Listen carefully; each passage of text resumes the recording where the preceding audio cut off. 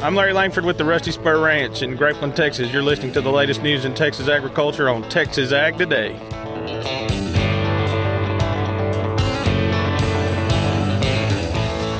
Welcome to Texas Ag Today, a daily look at the latest news in Texas agriculture. Texas Ag Today is produced by the Texas Farm Bureau Radio Network, with the largest farm news team in the Lone Star State. Now here's the host of Texas Ag Today, Carrie Martin.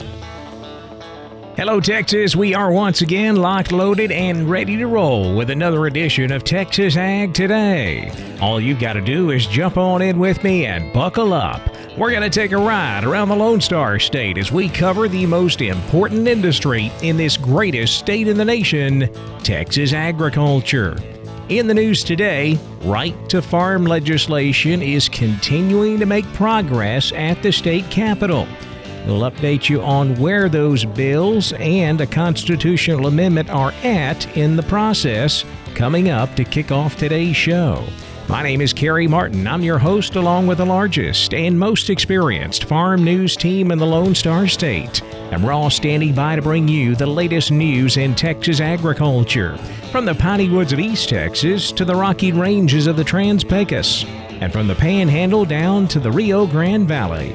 The cotton industry in Texas is still feeling the effects of last year's massive crop failures, and the Texas legislature is being asked for help. I'm James Hunt, and I'll have that story on Texas Ag Today. The latest small grains, row crops, and livestock range and pasture report from the U.S. Department of Agriculture for the state of Texas. I'm Tom Nicoletti, and I'll have that report straight ahead on Texas Ag Today. Non-dairy products should not be labeled milk, and the U.S. Food and Drug Administration should make that clear. I'm Gary Joyner, and I'll have details on Texas Ag Today. We'll have those stories plus Texas wildlife news and a complete look at the markets all coming up. Two bills and a constitutional amendment strengthening the right to farm continue to make progress in the Texas legislature. The Senate Committee on Water, Agriculture, and Rural Affairs heard testimony on all three measures Monday. South Texas farmer and rancher and Texas Farm Bureau President Russell Baining told the committee the bills are needed because urban encroachment is causing a lot of headaches for farmers and ranchers who were on the land first. Some cities are requiring ranchers to obtain a city permit for any type of livestock within their jurisdiction. We're talking about FFA projects, 4-H projects, things of that nature. Saginaw has completely prohibited any agriculture on land in their jurisdiction. That kind of doesn't make a whole lot of sense when we're talking about growing local and those type of things. It just doesn't make sense to us. And this regulation really doesn't make sense. Forney has banned the public mating of livestock. You're supposed to have a structure that where that can take place. Stephen Diebel is a rancher in the Victoria area and serves as the second vice president of the Texas and Southwestern Cattle Raisers Association. One of our members has a small stocker operation in the country and has owned almost 25 years. A wedding and event venue bought the land across the road from the ranch about 3 years ago. Eventually, the wedding venue began complaining to him that the sound and the smell of the cattle were a problem because they interfered with the ambiance of the venue. These complaints have not yet led to a legal challenge, but persist today and illustrate the new challenges agriculture faces in rural parts of the state. Diebel says these bills are vital to Texas ranchers by putting protections in place for the continued success of ag operations across the state. Another state gets relief from the EPA's Waters of the U.S. rule. The U.S. Sixth Circuit Court of Appeals granted an administrative stay last week, blocking the implementation of WOTUS in Kentucky. Previous federal court actions granted injunctions to block the rule in 26 other states, including here in Texas. Texas A&M AgriLife Extension is planning a youth sheep and goat tour for high school-age students to engage with leaders in the state's sheep and goat industry. The program is set for June 26th through the 29th. Students will be able to engage with industry leaders, learn the business side of the sheep and goat industry, and tour some of the many facilities in the state, in addition to having the opportunity to gain valuable educational experience. The deadline to apply is May 15th. The cost, $100. If you'd like more information, just search Texas A&M AgriLife Youth Sheep and Goat Tour. The cotton industry in Texas is feeling the effects of last year's massive crop failures. James Hunt tells us the state legislature is being asked to help. It's a well-known fact that drought conditions devastated the cotton crop in the Texas High Plains and the state as a whole last year. For farmers, resources like crop insurance were able to offset a good portion of their losses, but Cody Besant of Plains Cotton Growers says help is still needed for the cotton industry's infrastructure, those folks beyond the farm gate. You have cotton gins, you have warehouses, you have merchants, you have textile industry, and other related means. They are the ones that solely rely on production and volume in order to maintain operations. And Besant says for those businesses he just listed, when crop failure like we saw for cotton last year occurs, there's no alternative source of revenue. Other commodities, they can kind of click on different crops throughout a growing season, like a grain elevator, by example. They're not solely relying on just one single crop. They have wheat and corn and sorghum and other crops that they can maybe catch throughout a growing season. So it's just a little bit different of a beast compared to cotton itself, where it's just a one-shot deal during a growing season. So with the threat that the Texas cotton industry could lose some of its infrastructure, Plains Cotton Growers and other groups are asking the Texas legislature to approve assistance in the form of a $50 million budget rider. The goal behind this budget rider initiative is to try to develop a one-time grant that infrastructure could essentially tap into to try to help heal up from the previous year going into this new growing season. And then the long-term goal is to try to develop a more long-term, robust risk management set of tools that infrastructure can utilize in the event that we get back into a year like we just experienced. Besant is optimistic that state lawmakers will approve the request before the legislature's session ends on May 29th. I'm James Hunt on the Texas Farm Bureau Radio Network. Spring planting is moving forward across Texas. Tom Nicoletti takes a look at the latest Texas crop progress and condition report. The U.S. Department of Agriculture's National Agricultural Statistics Service reports that while not widespread, some Texas producers received up to 5 inches of precipitation last week. Areas of the Black Lands, East Texas, South Central Texas, the Upper Coast, and Southern Texas received the highest rainfall averages. Drought conditions ranged from none to exceptionally dry, while isolated parts of the High Plains, the Low Plains, and the Edwards Plateau being the driest. To small grains, where in some areas of the High and Low Plains, farmers have continued to cut their wheat for hay and silage. In the Texas Blacklands, winter wheat continues to show improvement. Winter wheat conditions throughout the state are rated poor to very poor. Winter wheat headed has reached 69%. Oats headed reached 80%, while oat condition is rated fair to poor across oat growing regions.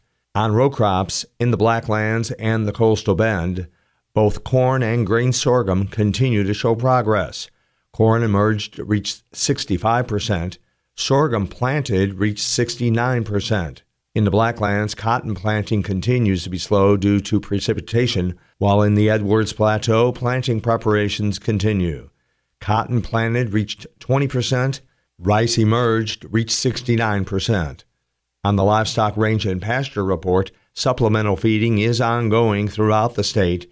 Range and pasture conditions are rated very poor to poor. In the areas that received rain, Texas pasture and rangeland benefited and started to show signs of improvement. I'm Tom Nicoletti with the Texas Farm Bureau Radio Network. Non-dairy products should not be labeled as milk. Gary Joyner says the U.S. Food and Drug Administration should make that clear. It used to be one of the biggest misconceptions about milk was that chocolate milk comes from brown cows. Unfortunately, there is even more confusion about milk labels. 1 in 4 Americans, 83 million people, are confused or have been misled about whether dairy alternatives contain milk. That's according to a survey used by the U.S. Food and Drug Administration. Non-dairy beverages are sold in the milk case alongside traditional milk, very often with labeling that implies they are dairy products. America's families deserve to know what they're buying when shopping in the dairy aisle. The FDA needs to enforce food labeling standards for dairy substitute products and enforce existing prohibitions on the misleading labeling of nut and other plant-based beverage products as milk. It is time non-dairy products are labeled accurately. Several markets outside of the U.S. already do so, including Canada, which labels almond milk as almond beverage, for instance. Applying the same standards in the United States should not be a heavy or unreasonable burden on companies.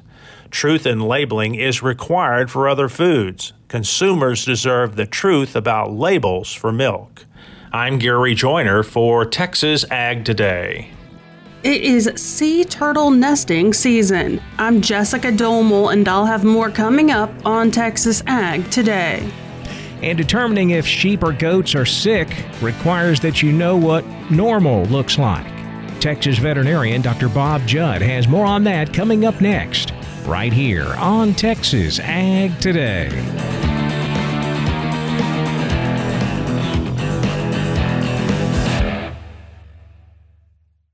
As planting season begins across the country, the American Seed Trade Association reminds farmers to follow the basic steps for seed treatment stewardship. Follow directions on seed container labeling. Eliminate weeds in the field prior to planting. Minimize dust by using advanced seed flow lubricants. Be aware of honeybees and hives located near the field. Ensure that any spilled seeds are removed or covered by soil to protect wildlife and the environment. And remove all treated seed left in equipment. For more information, visit seed-treatment-guide.com or contact your seed dealer.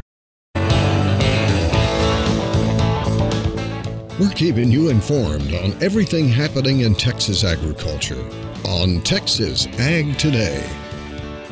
Determining if sheep or goats are sick requires that you know what normal looks like. Dr. Bob Judd says that's the only way to know when an animal is abnormal when you see it. Dr. Lionel Dawson talked about determining sickness in the Sheep and Goat publication. To know what is normal, you need to spend some time with your animals observing them, especially if you are new to the business. Observe how they walk, eat, and drink, and the appearance of normal manure on different types of feed. Learn how to use body scoring to document the body condition so you can determine weight loss or weight gain just by looking. Ideally, you would check your animals twice a day and observe for any abnormal signs, including standing alone, decreased appetite, hunched up at the back, loose feces around the tail area, an abnormal breathing pattern, grunting, or grinding the teeth. Also, determine if the animal's coat is normal and are there any external parasites present. Watch all of the animals walk to make sure there's no lameness and no abnormal swelling present. If you think one animal is breathing faster than normal, check the respiratory rate for 1 minute and compare that to other similar animals in the herd. If you notice any of these symptoms, get the sick animal in a pen and contact your veterinarian. You can take the animal's temperature with a normal human digital rectal thermometer available at any pharmacy, and the temperature should be 101.5 to 103.5 degrees Fahrenheit. Normal respiratory rate should be no more than 30 per minute, and there should be no significant discharge from the nose or significant coughing. The eyes should appear bright and clear without any squinting or discharge. Also, learn how to look at the mucous membranes and perform FOMACHA scoring to check for anemia. I'm Dr. Bob Judd. This is the Texas Farm Bureau Radio Network. It's sea turtle nesting season. Jessica Domel has more in today's Wildlife Report. The U.S. Fish and Wildlife Service is again asking people to use caution when visiting Texas beaches as it is sea turtle nesting season. Mary Kay Scaruppa, U.S. Fish and Wildlife Sea Turtle Coordinator for Texas, said the public can help protect imperiled species like the Kemp's Ridley sea turtle by keeping an eye out and reporting all nesting sea turtles their nests and hatchlings from late March through September. She said they are asking beachgoers to drive slowly and carefully on beaches so they do not hit nesting turtles or emerging hatchlings. She said by working together, we can help ensure these species continue to find safe nesting conditions on the Texas coast now and into the future. The Kemp's Ridley sea turtle is the most critically endangered sea turtle in the world. It and the threatened loggerhead and green sea turtles can be found nesting on Texas beaches this time of year. To ensure the safety of sea turtles, biologists and volunteers will patrol Texas beaches from now through July and will work together to coordinate a response when a nesting sea turtle, tracks, or a nest is found. If you happen to see a nesting sea turtle on a Texas beach, please report it by calling 1-866-TURTLE-5. That is 1-866-TURTLE-5. Fish and Wildlife asks that people who report nesting sea turtles stay at the site until a biologist arrives. If that's not possible, people are asked to carefully mark the site by laying pieces of beach debris, like wood, in a large circle around the nest area so that biologists can find it. If you find a sea turtle nest, please keep your distance and avoid disturbing the turtle and the nesting site. For the Texas Farm Bureau Radio Network, I'm Jessica Domel. Cattle and cotton took a tumble on Wednesday, but the wheat market got a big boost higher. We'll check out all of the livestock, cotton, grain, energy, and financial markets coming up next. Keep it right here on Texas Ag Today.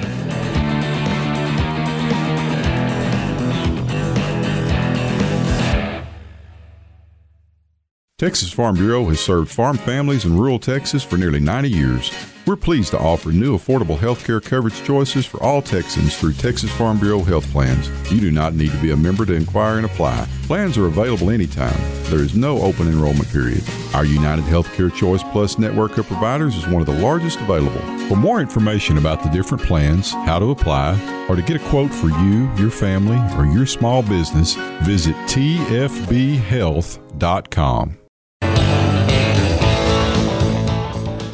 We're giving you the market information you need on Texas Ag Today. Cattle futures seem to be in a freefall this week as we saw triple-digit losses across the board on Wednesday in both live and feeder cattle. Here's how we closed out the markets. June live cattle dropped $1.25, $161.65. The August down $1.40, $159.55, with October live cattle dropping $1.30 to close at $164 even. Bigger losses in feeder cattle. May feeders down $252, $203.42. August feeder cattle down $265, $223.52, with September feeders down $252 at $226.75. Cash-fed cattle market already happened this week. We saw some sales Tuesday at $172. That's a buck lower than last week. At this point, no new cash trade has developed. Boxed beef prices mixed on Wednesday. Choice up 34 cents, $307.58. Select down $1.17 at $287.49. Now let's check the auction barns. We're walking the pens with Larry Marble. This fella is Seth Crane, Union Commission, Hondo Livestock. Sells them on Monday. Seth, how'd it go? Ended up being a pretty good sale. Just a few under 300 there today. As far as the cow run, probably had somewhere around 60 head. Packer cows, thought they were pretty well steady. What we've been seeing sell those cows anywhere from 51 up to $1 on a really top cow. Most of those better cows going to bring in there from 93 up to 98. Packer bulls from 77 to $1.17. A handful of pretty good pairs from 1,300 to 1,640. Most of those better pairs up around 1,500. And bred cows from 900 up to 1,450. Calf and yearling deal, thought it was better again today. You know, everybody's sure pushing one of these good calves, and some of these planter cattle bringing plenty of money as well. Your 2 to 3 weight steers, $222 to $276. 2 to 3 weight heifer, $1.80 to $252. 3 to 4 weight steer, $210 to $225. $275. 3 to 4 weight heifer, $1.75 to $250. Your 4 to 5 weight steer, $1.90 up to $260. 4 to 5 weight heifer, $165 to $220. 5 to 6 weight steer, $1.82 to $242. 5 to 6 weight heifer, $1.60 to $210. 6 to 7 weight steer, $1.70 to $206. 6 to 7 weight heifer, $1.52 to $2.08. 7 to 8 weight steers, bulls, $1.58 to $1.94. 7 to 8 weight heifer, $1.18 to $1.68. Market is just really, really good. Almost everything it looks like. So if anybody has anything to sell, it's sure a good time to do it. Hopefully we'll see a little rain here pretty quick. In the meantime, our next sale is next week. If we can help you, reach us 830-741-8061. Give me on my cell phone, 210-288-3960. And for updates and information, visit us on Facebook or HondoLivestock.com. Maybe that's it for today's program. I'm Larry Marble, walking the pens, Texas Farm Bureau Radio Network. Thanks for listening to us on Texas Ag Today. Back over to the futures market now, where lean hogs took a drop today. May hogs down 2 cents, 78.15. The June contract dropped $1.95 at $88 even. Class 3 milk was higher. May milk up 11 cents, 16.76 a hundred, with June milk up 11, 17.08 a hundredweight. The cotton market feeling the pressure from the outside markets once again. Higher interest rates, lower stock market, and falling crude oil prices all weighed on the cotton trade. July cotton down 161 points, 78.76. The October down 164 at 79.51. December cotton dropped 145, closing at 79.04. Corn market finishing higher, getting spillover support from the big jump in wheat. May corn up 7 1/4, 6.45 1/4. July corn up 8 1/2, 5.88 1/2. With new crop September corn up 11, 5.31 3/4. We finally got some excitement in the wheat market. Traders a bit nervous after Russia claimed on Wednesday that Ukraine tried to assassinate President Vladimir Putin in an overnight drone attack on the Kremlin. That definitely brought some buyers into the wheat complex. July hard wheat, Kansas City up 4 3/4 at $7.85 a bushel. Soft wheat in Chicago up 30 1/2 on the July contract to close at $6.39 3/4. In the energy markets, June natural gas down 4 cents at $2.16. June West Texas crude dropped $2.97, 68.69 a barrel. The financial markets lower Wednesday afternoon. The Dow down 237 points, 33,446. The Nasdaq down 33 at 12,047. The S&P down 21 at 4,097. That wraps up our look at the markets, and that wraps up this edition of Texas Ag Today. My name is Kerry Martin. Hope to see you back here next time as we cover the most important industry in this greatest state in the U.S. of A. Texas agriculture. Thanks for listening to Texas Ag Today. Be sure to subscribe to our podcast on Apple Podcasts, Google Podcasts, or Spotify. For more Texas Ag news and information, check out our website at texasfarmbureau.org or tfbradio.com. Texas Ag Today is a production of the Texas Farm Bureau Radio Network.